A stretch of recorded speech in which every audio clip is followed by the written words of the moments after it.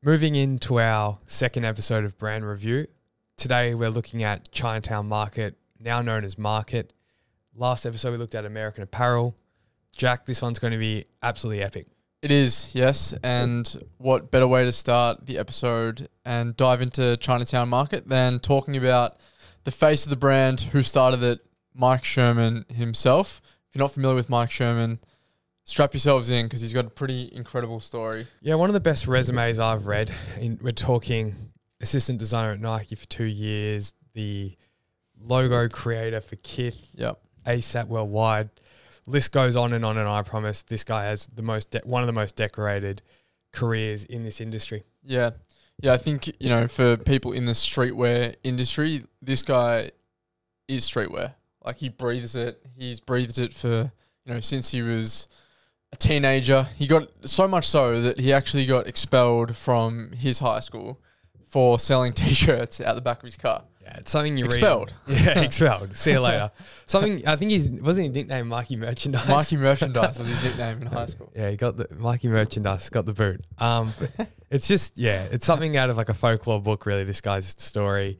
Expelled and then, straight into working with brands like Nike. I think just before he got the job at Nike, he worked at Goodwood, New York City, which is like a wooden jewelry brand. And there they were doing work with, some of the biggest influencers, some of the biggest rappers. And from there, he met A$AP Rocky's manager, who in some shape or form kind of took on a mentor approach for Mike.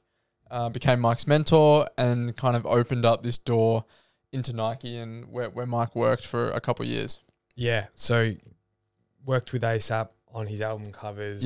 Building up did some merchandise design, that kind of thing. That's it. And through this process, he's just building up incredible networks. He's super young. I think from there, he also moved. So he was with Nike and working very closely with Ronnie Feig at Kith. Mm-hmm. So much so that he built all those logos that we see today plastered around everywhere.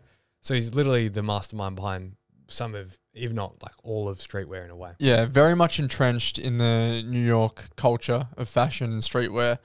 So much so that, if you know Jeff Staple, he started Staples, the brand. Jeff Staples is an icon in New York City streetwear. And so Mike was very keen to try and approach Jeff and get a job. And being Mike, he does things differently and he's a hustler. So what did he do? He actually studied Jeff Staple, where he lived, how he got to work, the route that he took, and he went and got made like all these posters of, I think it had, something about ultimately like his resume of like, hire me, Jeff Staple, and just went and posted them on Jeff Staple's walking route to work. And he actually got arrested for graffiti in the end because of that. But he did get a meeting with Jeff Staple. So that tells you a little bit about the character and about the hustle of Mike Cherman. That's all you need to know, really. And you fast forward that into his next brand he started was ICMY. Yep. And what happened there is he's obviously hustling around on his bike, skateboard all around New York, and he got T-boned a few times, cleaned up off the bike, and he realized, like, I've got to design clothes with reflective marks on them. So that's literally how he started the brand. But he brought on a massive investor. Yep. And he was young at the time. This is about 10, 15 years ago. And he just signed a really crappy contract. So much so within about 4 years, he actually got let go of from his own brand. Yeah. Yeah, it's funny hearing him talking about that email that he received. Like, you've been made redundant from your own business. And he's like, right. Like, The crazy thing about Mike is I think a lot of people at that point would fold over and be like, this is too hard. Like I started a brand of my dreams. ICMY, I believe, was really taken off in New York. And he didn't let that stop him, though, because, he moved into what we know today as Market. Yeah, and that started as Chinatown Market. Some very funny beginnings. Back to the roots being in Brooklyn and New York City. They started with, basically bootleg T-shirts. A well-known one was "Fuck you, you fucking fuck," posted on a T-shirt. You gotta say that with a New York accent, Jake. I don't have a good New York accent. You said that like this, like really conservative parent. You're like, "Fuck you fucking fuck. All right, well, you give us a New York accent. All right, I'll give you a New York accent. It's like, fuck you, you fucking fuck. All right, that's not bad. Yeah, that's pretty good. I've been on Canal Street a few times. I've definitely heard people say that. It's just where that on Canal Street, where Chinatown is in New York, is just like all the I Love New York tees.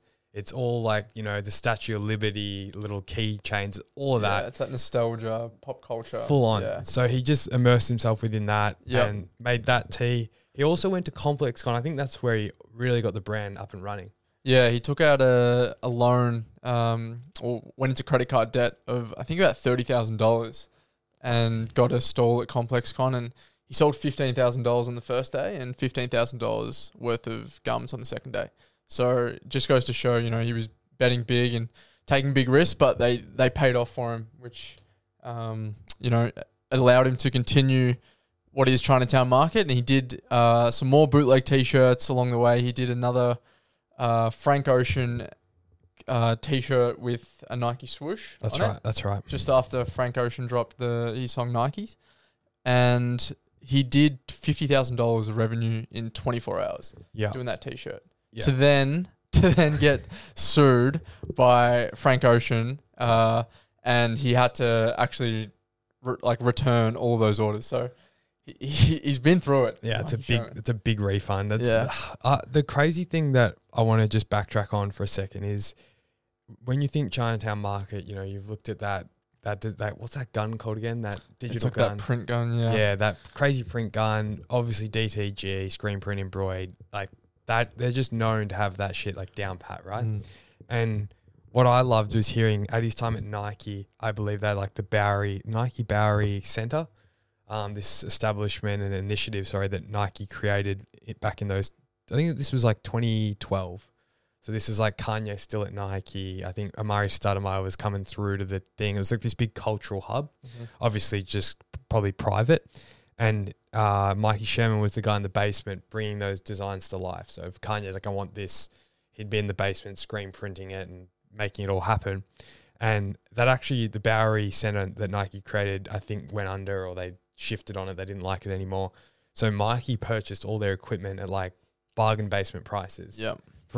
Like reading between the lines, probably just stole half of it and started Chinatown Market. So I just love this brand is like literally the bootleg from like being sued to like getting expelled. Like it's a fictional story. Like it couldn't be any more aligned with like what he's done. Yeah, it's amazing. And it goes to show, you know, just how far you can go with so little. And Mikey's story is very much, you know, go and get it yourself. And he's come up with all these skills himself. He's put the 10,000 hours in. He knows how to use all these machines better than anyone else because he's done it for years and years and years.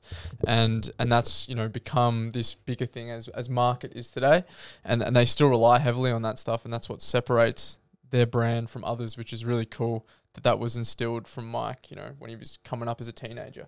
Yeah, I think what I take from that, Jack, is where Market is such and it sounds a bit cringy / cliche, is like such a beast of a brand, is it's so entrenched in the culture of the internet, but that's all well and good. There's a million brands like that, but there's only few brands that have that and also have the expertise of all those equipments that he's literally a master of. Yeah.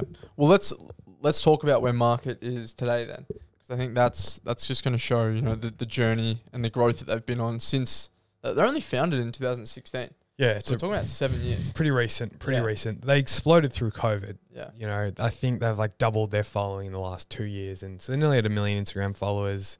They just smash it. I think they have, what I love about them is the transparency. So like everyone in their business just seems to like pop up on their social media. Waleed is who you're trying. Waleed. Yeah. Waleed's like he's the head of content. That's, wow, I can tell. He's the head of the head. He's just, faces that's who you would see most of the time on their socials. Because I actually, you know, not actually knowing what Mike Cherman looked like, I actually thought that was Mike. Yeah. That's the mistake. No, Mike's smart enough to know to take the back seat. Yeah. Screen print. Nah, he does it well. Yeah, I mean, Wally does an incredible job, and I love how the pace is the number one thing. Yeah, it's quick. They've turned around T-shirts, I believe, in an hour of having the idea in a room. Yeah. I think there was this ant T-shirt they did a few years ago. I'm going to be a bit scratchy on this, but there's some joke they ran about an ant, and they were selling that T-shirt like in the same day. Yeah. Thousands of units probably. Yeah, that's one of their biggest strengths, and the way that they're set up. So they've got a 12,000 square foot warehouse. Huge. And they have all the equipment and material they need in there to make a garment from scratch. So take us through the whole process. So they can have an idea at 7 a.m. one morning, and that's live on the website that afternoon and shipped out the next morning. I love what they do as well with creators, bringing them into that space. As you've said, they have all that material on hand. So they'll bring in Anwar from Carrots, Sean Witherspoon, and they'll just start banging out like these little custom pieces. So they've never left that DIY, like get gritty with it. Yep. Not gritty, but like get gritty. I definitely said gritty. Screwed that up. But yeah, I think just never letting go of like the origins of your brand is so critical, especially when you grow and have, when you're stocked at some of the biggest retailers in the world. It's so easy to lose your DNA, but they just never do. Yeah. It's also cool that they're very accessible. I think, obviously in streetwear, exclusivity is a big thing, and sellout culture and locking, your website and not much stock coming in, all that kind of thing. And they kind of flip that and do the opposite. Yeah, I agree to an extent. They have the perfect balance. That you can't purchase, their Dennis Rodman tees, their Rolling Stones collaborations. Like, there's a lot of things they've done in the past. Like things definitely get sold out. Don't get me wrong. That they don't re-release, but then they have a nice flow of like things that you can purchase. So it's just a nice balance, I think. And then they're obviously stocked at a shitload of retailers. Yeah, that's kind of more to my point. They're stocked at a lot of major retailers, so they're accessible to the masses as well. Yeah, I can't doubt that. Yeah, so it's incredible. I mean, what Mike's built off his own back as well, and through all these trials and tribulations is really cool. And Jess, you had a quote of Mike's that you really resonated with you. Yeah, I'll pull it up real quick. It's a great line for any, and I don't like the word entrepreneur, but anyone that's on their own trying to come up with an idea, in this industry or any industry creatively. And he said, you have to believe in yourself before anyone else will. And it's something you've probably heard before, but it's just such a lonely place to be when you start, and like when you've got these big thoughts and, no one around you's going to buy into those more or less. So I love that. And if there's anything I take from Mikey, I think it's three things, and it's very New York. It's hustle. It's just keep running headfirst into every day and watch what comes from that. It's moving quick too. So obviously you're running, you got to be moving fast. You look at their social media, it's stories every day, posts every day. They could drop a t-shirt in any minute. So everyone's on their toes. And then it's the culture. They're always tapped in. And, you look at the way they've set up their team, fully vertically integrated. They've got an incredible finger on the pulse with what's going on in society. So much so that they start a lot of the trends now themselves.